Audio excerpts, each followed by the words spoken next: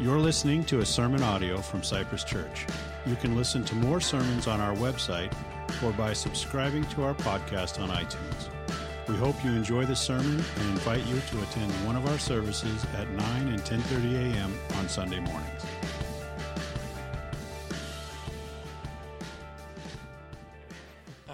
Take your Bibles, if you would, and open up to Psalm 24. If you don't have a Bible with you, our wonderful ushers are coming down the aisle. They have a stack of Bibles in their hand. They'd love to give you a loaner. It is a loaner, so when you're done with it, leave it on your chair if you're done. If you don't have a Bible and you would like one, at the end of the service, go to the information desk, say, I want a Bible, and they'd be happy to give you one. Turn to Psalm 24, but also you're going to want to put your finger in 2 Samuel chapter 6. We're going to hit that in a little bit too, and back to that. But you know, there's something fun about this time of year. Also take out your notes. You're going to want to write down some notes in there. Turn to the note section. There's a inside thing about the sanctity of human life, and this is that Sunday we celebrate that, and there's a thing I want you to read in there. You can check out later and after the end of the service and on your way home and things like that. But do open up the note page. You're going to write down some of these verses. But there's something fun about this time of year. You know, I love the competitions that go on.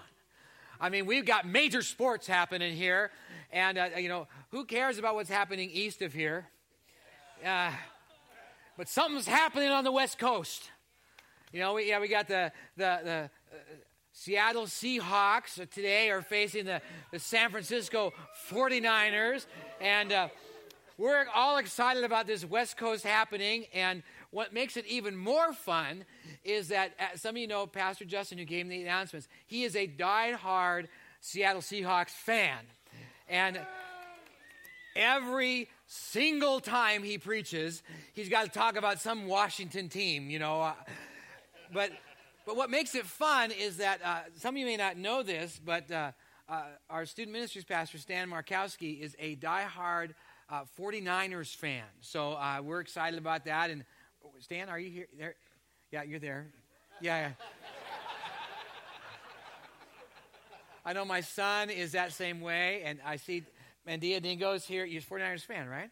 Yeah, and we're excited about this competition. And it's kind of fun, you know, and there's a little office banter that goes back and forth with this, and I love it. I just think it's great, and it was fun today. I wish you would have been here because Justin comes in with his kids, and his son, Kale, is all decked out in his Seattle Seahawks uniform. Brainwashed. Training a child in the way he should go. Yeah. Okay, if you want to spiritualize it, that's fine.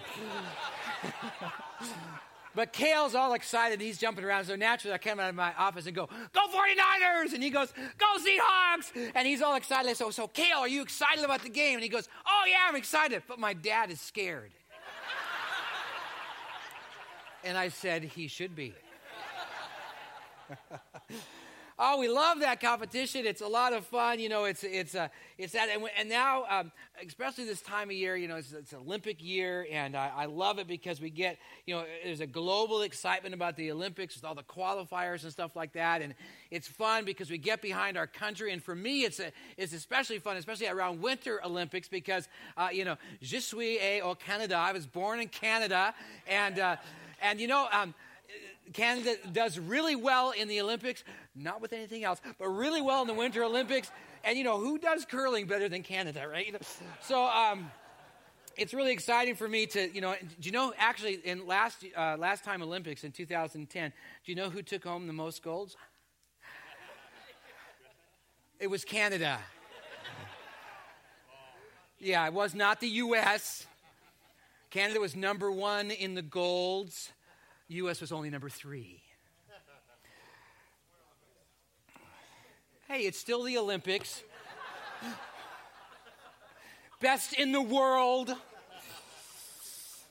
You know, I love these times of the year because it brings out the fan in us. And, you know, some of us take their fan place very seriously, and they begin to talk in things like we. Like they really have a say or contribute in some way to the athletic success of the team. I love Seattle because Seattle is so brainwashed their fans. They call them the 12th man, you know. This is, by the way, Justin's flag. Go figure that. They call them the 12th fan because they really feel like they're contributing to the athletic, venture of the team. When honestly, they do help the team in their economic success. And maybe at the stadium they do cheer on, their team or their country. But honestly, lest we forget, professional sports is a business. And they're looking for you to invest in their franchise. And like I said, they've got Seattle hook, line, and sinker in that. But we love to watch, and I love to watch fans and to see them get all crazy in their team or their country. And in the Olympics, they just get all crazy about that. And some fans get so into it that their loyalty is amazing. I mean, all those years that Washington teams did nothing, Justin was there. A loyal fan was there. And will support them through thick and thin. And some jump in from one team to another. I love it. Brett was in the second service. And Brett is, some people call it fair weather fan. Some people call it a smart fan. He's just for whoever's winning. So I said, who are you rooting for today? And he said, first service, he goes, I always win. So he roots for whoever wins, and it's really kind of a fun thing. And some jump in on that and they show no real loyalty, but they want to be part of whoever's winning. And one person I remember asked them, well, what team are you going to choose? And they said, well, whatever team has the best colors. Whatever it takes, I guess. But in all this fandom, there is a great lesson.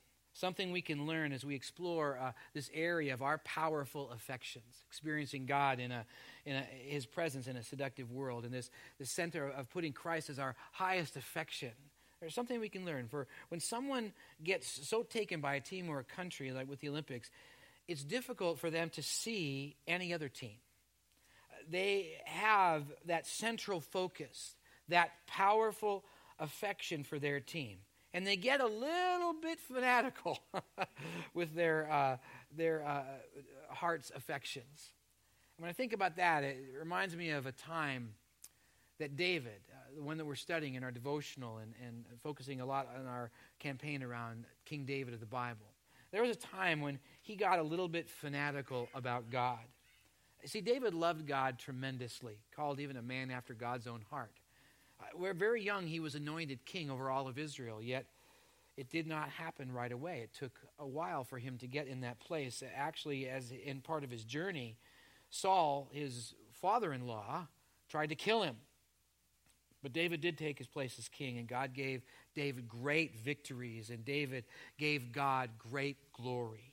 So much so that David went a little bit fan crazy with God in one particular time, and it's found in 2 Samuel chapter 6. And so if you have your Bible with you, hopefully you'll turn over to 2 Samuel. 2 Samuel is found right after 1 Samuel, chapter 6, verse 14. David had experienced great victory, and he was anointed king over all of Israel. And he could not wait for God's presence to be in the city. And in verse 14, David wearing just a linen ephod. A linen ephod is kind of like it's just kind of like your underwear. And David wearing a linen ephod danced before the Lord with all his might.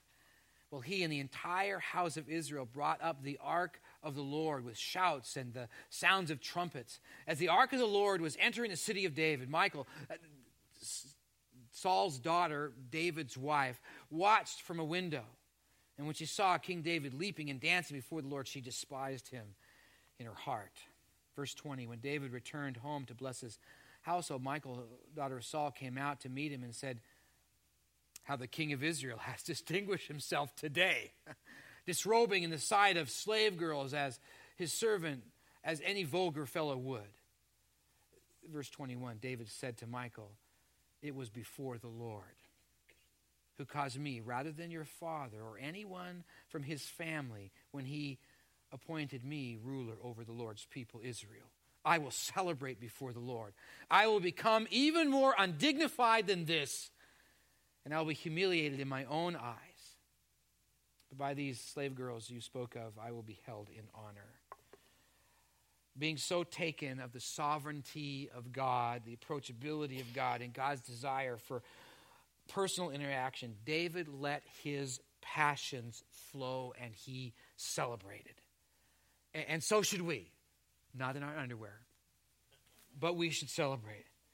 I know when I came to faith, I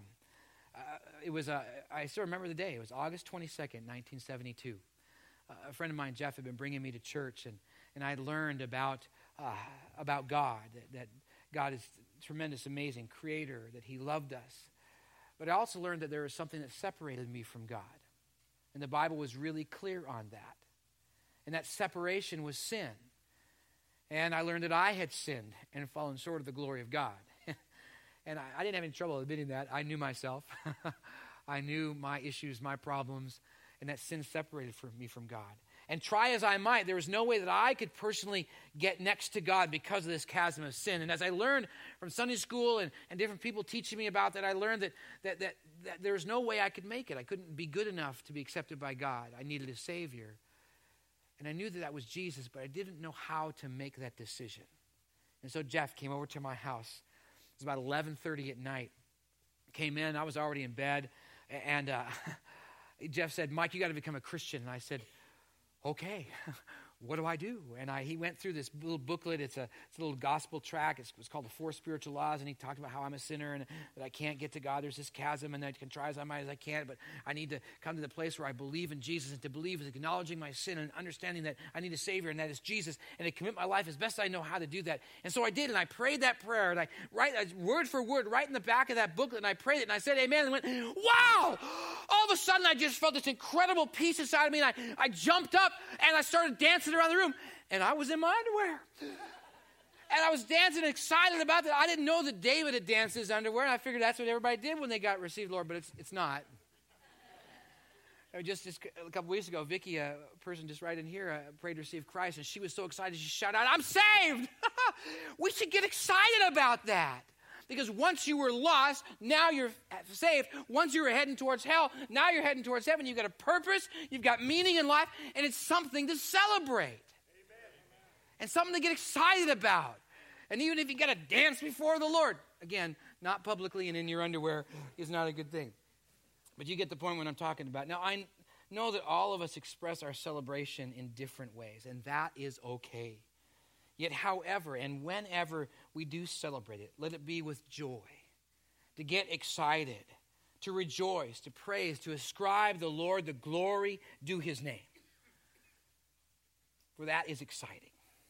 And when we do that, when we get a little fanatical and excited about God, placing him in the highest place of our affections, the idols we tend to harbor lose their power and fade away and are more easily torn down.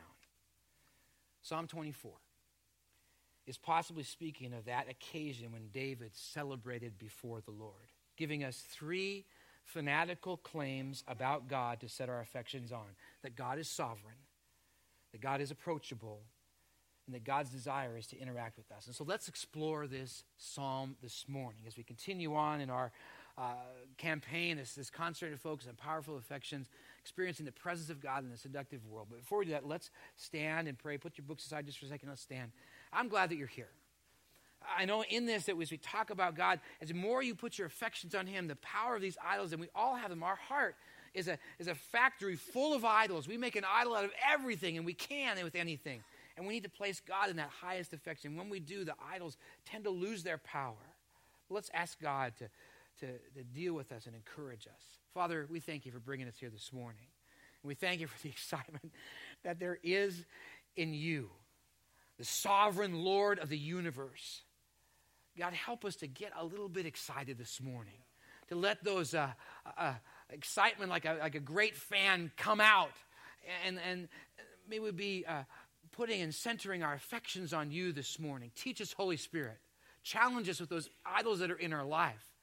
And Lord, help us to love you and to celebrate you with all that we have. Teach us this hour, we pray, in your Son's name. Amen. Have a seat, and if you haven't already done so, take out that outline and write down.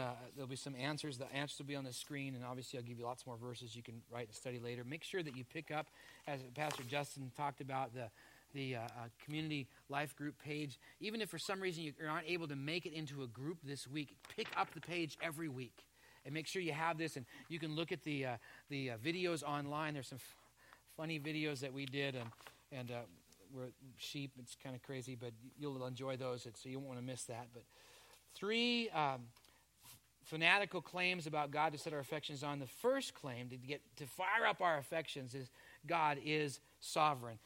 Maybe you're already there, but turn, if you could, back over to Psalm 24, verse 1. Verses 1 and 2 of this first point. The earth is the Lord's, and everything in it, the world and all who live in it, for he founded it upon the seas and established it upon the waters. God created the universe and the earth out of nothing. Ex nihilo, it's talked about in Genesis. It's God didn't just make the mountain, gathered in a bunch of dirt, made a mountain. He actually created the dirt. And when there was no dirt around, he made it out of nothing. God is the only one who can take something and make it out of nothing. No one else can do that. We just simply, push things together and kind of put parts together. God makes something out of nothing. And that's how he made this world. He took it out of nothing, put it into place. It's his. And it's Colossians 1, verses 15 to 17 talk about he is the one who holds it together. It's all his by right and by power. Write this verse down and make sure I would encourage you to memorize it. But 1 Chronicles chapter 29, verses 11 to 13. It says this: yours, O Lord, is the greatness. Greatness meaning a claim to divine honor. He has that sense of greatness above anyone else, that divine, holy, high honor. You, O Lord, are the greatness and the power, that power and strength, the ability to have an effect. God has got the power to have an effect. He can do anything. There's nothing that God cannot do. He has the power and the strength to do anything. Yours, O Lord, is the greatness and the power and the glory. That's that wonderful word that actually in Hebrew means weighty. It means weighty, so heavy that it has importance. It's weighty in importance and in power and in value to us. It's weighty but also beautiful, like a big old huge nugget of gold. It's beautiful, shiny, and yet it's weighty and it's valuable. Yours, O Lord, is the greatness and the power and the glory and the majesty. Majesty meaning impressive. And not just impressive, but dignity.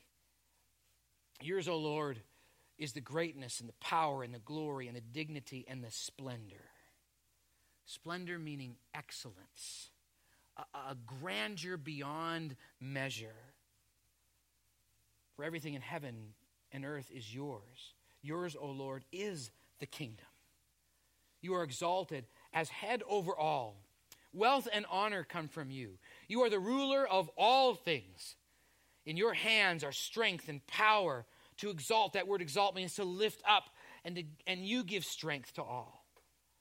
Now, our God, we give you thanks and praise your glorious name.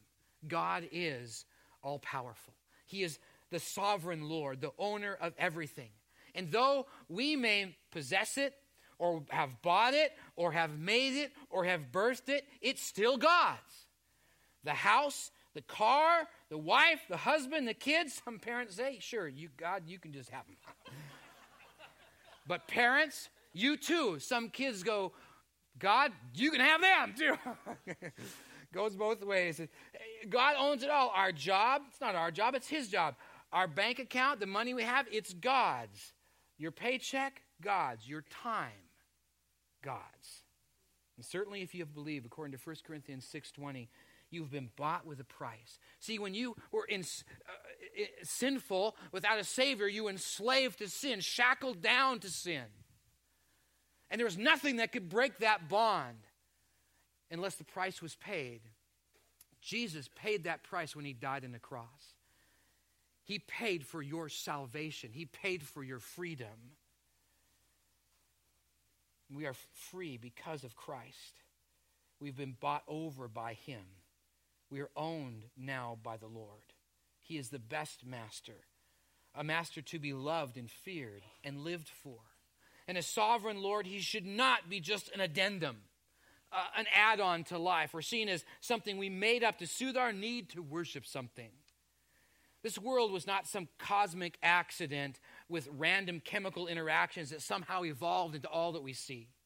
This universe was created, intelligently designed by God, with all the systems and orders and natural process to sustain life. There is no other logical explanation. It's like the Earth's axis, so precise that if off by a fraction of a degree, life could not be sustained. And that exactness didn't just arrive from some galactic explosion. The probability of that is equivalent to a bomb going off in a printing press. And all of a sudden, boom, out dropped into your hands a dictionary, fully bound with all the definitions in place, everything right and correct. It is impossible for all of these systems in our world and all the exactness to just happen to come across. The same with our bodies, the systems that flow into, even just the enzymatic systems that are in our body, the different enzymes that are flowing throughout your body. It is mathematically impossible for them to have been evolved. It's too precise. There is no scientific theory that can explain it because an intelligent designer created it. God spoke it into being. And being he is owner, his rule governs.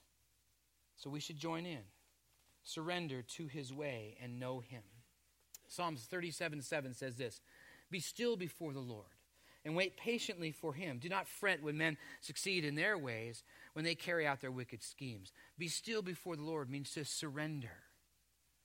You saw Tom and Gail up here. They surrendered to the Lord. God was leading them to that country, and they didn't really want to go, but they surrendered. And when you surrender to the Lord, it's like your sails get full and you have direction. The verses just above verse 7, verses 3 to 5, tell us how to surrender. Look at verses 3 to 5 of Psalm 37. "Trust in the Lord and do good. Dwell in the land and enjoy safe pasture. Delight yourself in the Lord, and he will give you the desires of your heart. Commit your ways to the Lord. Trust in him, and he will do this." You see, you know what it is to trust the Lord? Come with me, brother. To trust in the Lord is to do this. Just follow me. Just follow me. Just follow me. Just come this way. Richard's following me. That's what it means to trust in the Lord, to follow him. But sometimes God does this. Okay, just go ahead. Nope, turn around. This way. Okay, go. Yeah, no, turn this way. Thank you for being an obedient servant.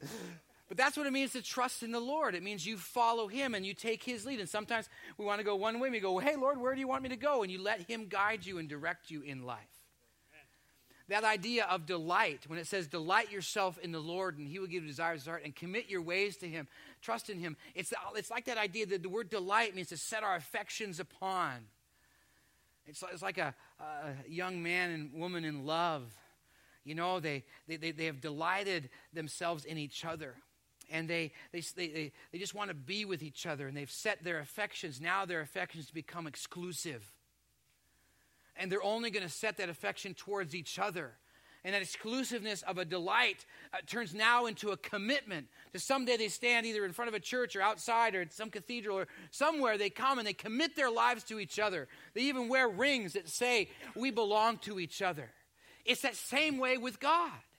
We follow him and trust, and then we're so delighted in him and set our affection so much on him that we commit to him every part of our day, even when we don't feel like we want to go. Like Tom and Gail. They surrender.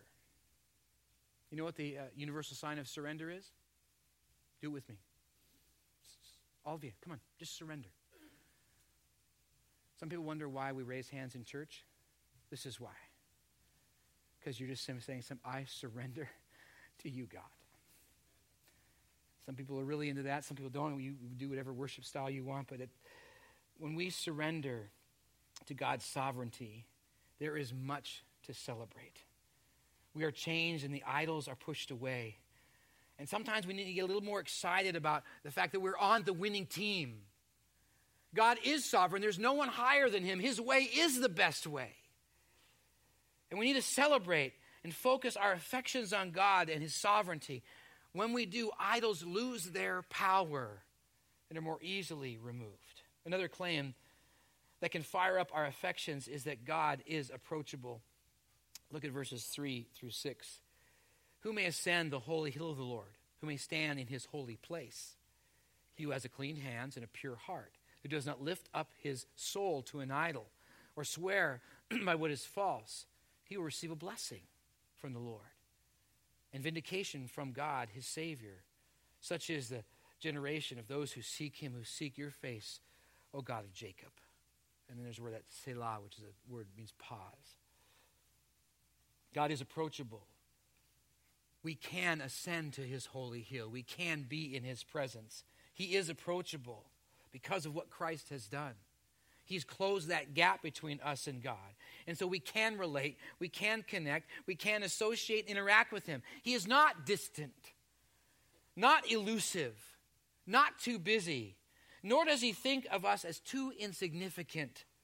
God wants us to relate to him. He wants us to come and to drink him in. Isaiah 55 verse 1 God invites us to connect, saying, "Come, who are thirsty." Jesus says the same thing in John 7 verse 37. If anyone is thirsty, come. It's not so much the need, but the opportunity. God says, come. Jesus says, come, and you will gain that quenching of the thirst that you have in life. And God is available, so here is the opportunity to find that quenching, that what our soul thirsts for. You ever been thirsty? Parched? Just use a glass of water.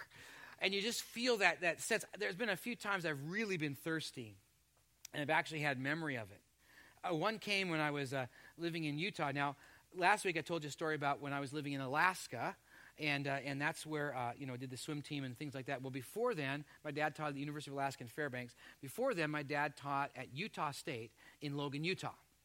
So we would go a lot of times. My dad would take us out, and because the geologists wanted to see and we lived. Logan is kind of up in the top of Utah, right near the Great Salt Lake. And so we would go out to the Great Salt Lake, and we go out, and my dad would do a thing. We traveled in we called it cheap Jeep, and we'd go out there, and and he would tag us, my brother, along, and it was kind of fun.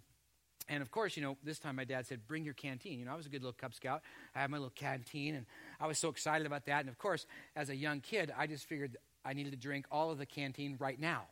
So I'm in the back of the car, I'm drinking away, and my dad said, he probably should save some of that later. I go, I just keep drinking it.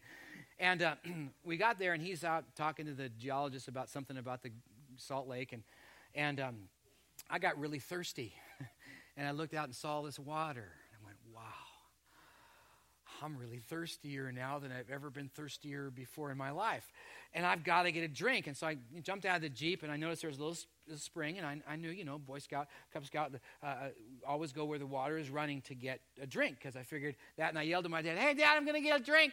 And he said, figuring I was going to get out of my canteen. So, I brought my canteen with me to fill it up, but I got down there, and I scooped down there, and I moved the water around so there's no bugs or any debris in there, and I moved it around. There's a few little bugs, put them away, stared at them for a while, because, little boy. And so I took a sip. Oh, man, I'm thirstier. I'm really thirstier more. This is not quenching my thirst. And I just kept kind of feverishly trying to get it, filling up my canteen, dumping it on my faces everywhere. My dad finally pulls me away from the stream because I would have drank myself to death, because that water is the salt water, and it doesn't quench my thirst, nor will it ever. We do the same thing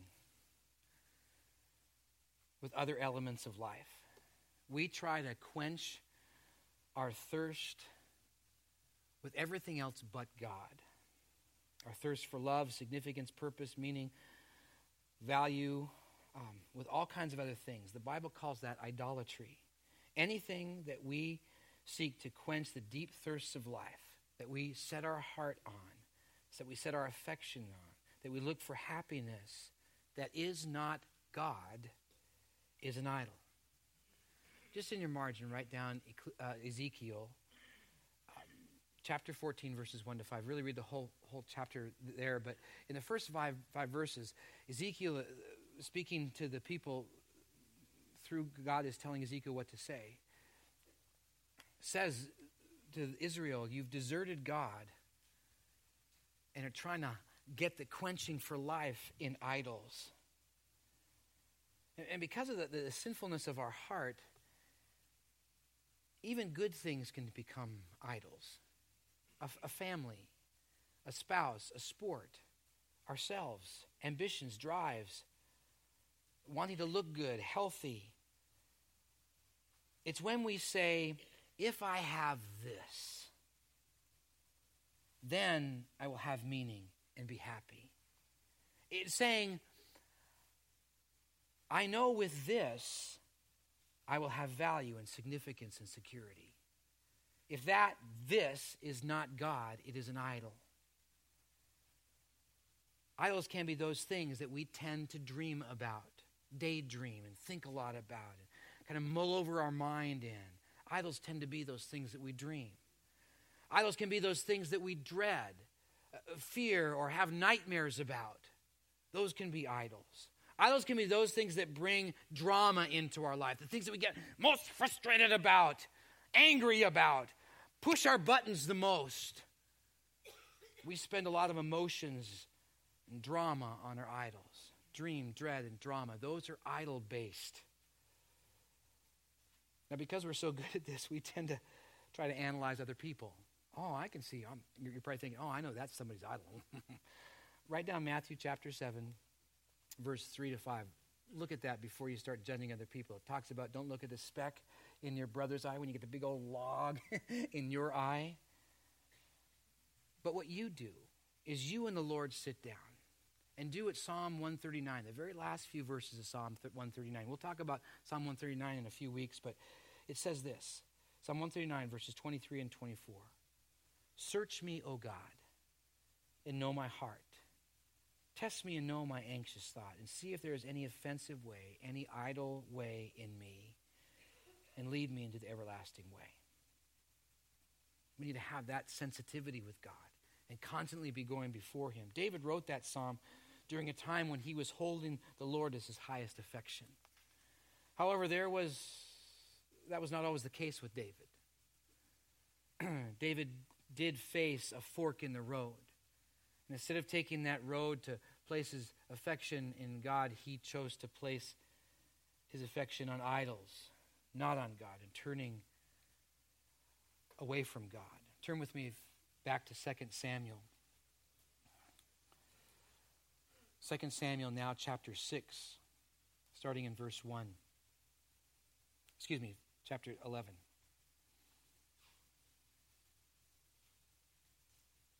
Verse 1. In the springtime, at the time when kings go off to war, David sent Joab out with the king's men and the whole army of Israel. They destroyed the Amorites and besieged Rabbah. But David remained in Jerusalem. Maybe one of David's first idols was the idol of laziness. It says when kings go off to war, but David stayed home. David was the king of Israel. He was supposed to go out to war. God had called him to lead the armies of Israel. And David stayed home. He didn't follow God's way. He wanted to, maybe he felt like, I've done my battles. I've fought the Philistines. I've killed 10,000 people. I don't have to do this anymore. And yet here he's supposed to be out to war. So he's moving down that path where that idol of ease and laziness, and we can do the same thing. Thinking we got too much going on in our life. We got too much handling, and we can't handle the things of God. And God says to live life his way no matter what. To live out his purpose is your call on that God has on your life. Verse 2. One evening, David got up from his bed and walked around on the roof of the palace, mostly probably because he was bored, because he was not doing the things that God had called him to do. You know, one of the most dangerous places to be in all of life of Christendom is to be bored. To me, how can you be a child of God and be bored when there's so much to do? But David was bored. What does they say? Idle hands are the devil's. Yeah. Because when we're bored, we're doing nothing. And sooner or later, we're going to get ourselves into trouble. When even David got up from his bed and walked around the roof of the palace, from the roof he saw a woman bathing. The woman was very beautiful, and David sent someone to find out about her. The man said, "Isn't that Bathsheba, the daughter of Eliam, and the wife of Uriah?" The wife of Uriah, the Hittite. You see, David was faced with a temptation. 1 Corinthians 10:13, write it down. 1 Corinthians 10:13, no temptation has overtaken us, but such as is common to man. And God is faithful, who will not tempt us beyond what we're able, but with the temptation, always provide a way of escape. In other words, when we're faced with a temptation, there is a way out somewhere. We don't have to give in to the sin. David, because he had now moved his affections off of God and God's way, stopped celebrating the sovereignty of God, dancing before him. Now he's trying to feed his own thirst for life in the things of life. And so he sees this opportunity and he begins to walk down the path of that sin. Verse 4, David sent messengers to get her. She came to him and he slept with her. Somebody else's wife. Now we don't know if she was willing. With the king and the kingdoms in that day and age, you were owned by the king, and if the king said something, you did it. But really, David raped her. When she went back home, and the woman conceived and sent word to David, those great words, "I am pregnant." Oh, it gets worse. We'll talk about that next week. But this is the result of going after idols. Destruction and difficulty in life, and it's going to get way worse than this. Proverbs 14:12 says, "There is a way that seems right to a man." Going after that thirst, but it ends, but in the end it leads to death. Yet we are to approach God. We're to go God's direction and go to him and make the effort with clean hands. Clean hands meaning you've asked him to forgive your sins, and you've repented, you've turned away from that. 1 John 1:9, if we confess our sins, he's faithful to us to forgive us our sins, to cleanse us from all righteousness. If we confess our sin and then head down back to God's direction, making him in the highest place of affection. And that's what the next verse says. It says to not set your souls on idols means to not place idols in that high seat of affection. But to place God there, for when we do, when we set our hearts on God, as verse 5 and 6 says of Psalm 24, there's time of celebration. There's joy and excitement of living right with God. So turn from the idols. Get busy about God's purpose and call and relationship with him. God is approachable. Our favorite player, our team hero. Why would you not take the opportunity to hang out with him? Because the claim is true. God desires that interaction. Look at verse 7 through 10 in Psalm 24. Go back to Psalm 24.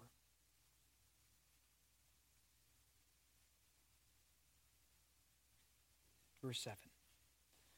Lift up your heads, O you gates. Be lifted up, you ancient doors, that the King of glory may come in. Who is the King of glory? The Lord, strong and mighty, the Lord mighty in battle. Lift up your heads, O you gates. Lift them up, you ancient doors, that the King of glory may come in. Who is he, this King of glory? The Lord Almighty. He is the King of glory. God wants to spend time with you. So open up your gates of your life. Open them up and give him your attention. Let him in. Let him in, the King of glory, the one who honor is due. You would not slam the door of your house if someone important to you, a Billy Graham, a Bill Gates, a Princess Kate, a Bono, or whoever you think is important, came to your door. You'd let him in. How much more should you let the King of glory in? You would afford them that honor. You should afford God that honor. God has said, come. Come and drink of his living water that gives that quenching to our thirst. honor him and give him the glory due his name. Psalm 29 verses 1 and 2 says, ascribe to the Lord. That means bestow onto God. Talk about it, sing about it, say about it, about how awesome God is. Ascribe to the Lord, O mighty ones. Ascribe to the Lord glory and strength. Ascribe to the Lord the glory due his name. Worship the Lord in the splendor of his holiness. It's giving God praise. It's actually when we're singing songs about his presence and his worth that we let those words resonate in our heart and mind and we blurt them out. And if we want to raise our hands or fall on our knees or whatever posture you want to take, just don't dance around in your underwear. Do that at home if you want. And it's also living a life his way, living God's way of life. So let him in. The Lord, strong and mighty. Most literally, that means the victor. The one who is victorious over the sin in our life, over the finality of death, over the slavery of sin, over that separation between us and God. Let him in. If someone rescued you from death and they came over, would you not let them in? Yes. So let God in and celebrate. Psalm 100 verses 1 and 2. Shout for joy to the Lord, all the earth. Worship the Lord with gladness. Come before him with joyful singing. It's being thankful and living each day as a thank you to God. Let him in. Let God in, for he is the Lord Almighty, the all-powerful one, sovereign. And as David did so many times before, and even after this event, he opened up his life, the gates of his life, and proclaimed, as 2 Samuel 7 verse 22 says, "Oh, how great you are, O sovereign Lord. There is no one like you. There is no God but you." As we've heard with our own eyes. Lift up your heads, O you gates. Be lifted up, you ancient doors, that the King of glory may come in. Who is this King of glory? The Lord strong and mighty. The Lord mighty in battle. Lift up your heads, O you gates. Lift them up, you ancient doors, that the King of glory may come in.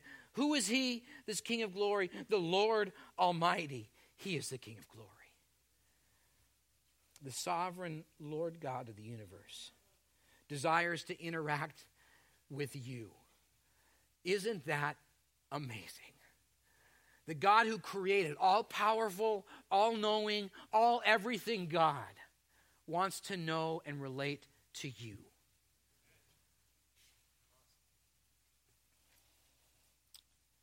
Why would you not? In his presence we are changed, we grow, we become more like him. Why not take the opportunity?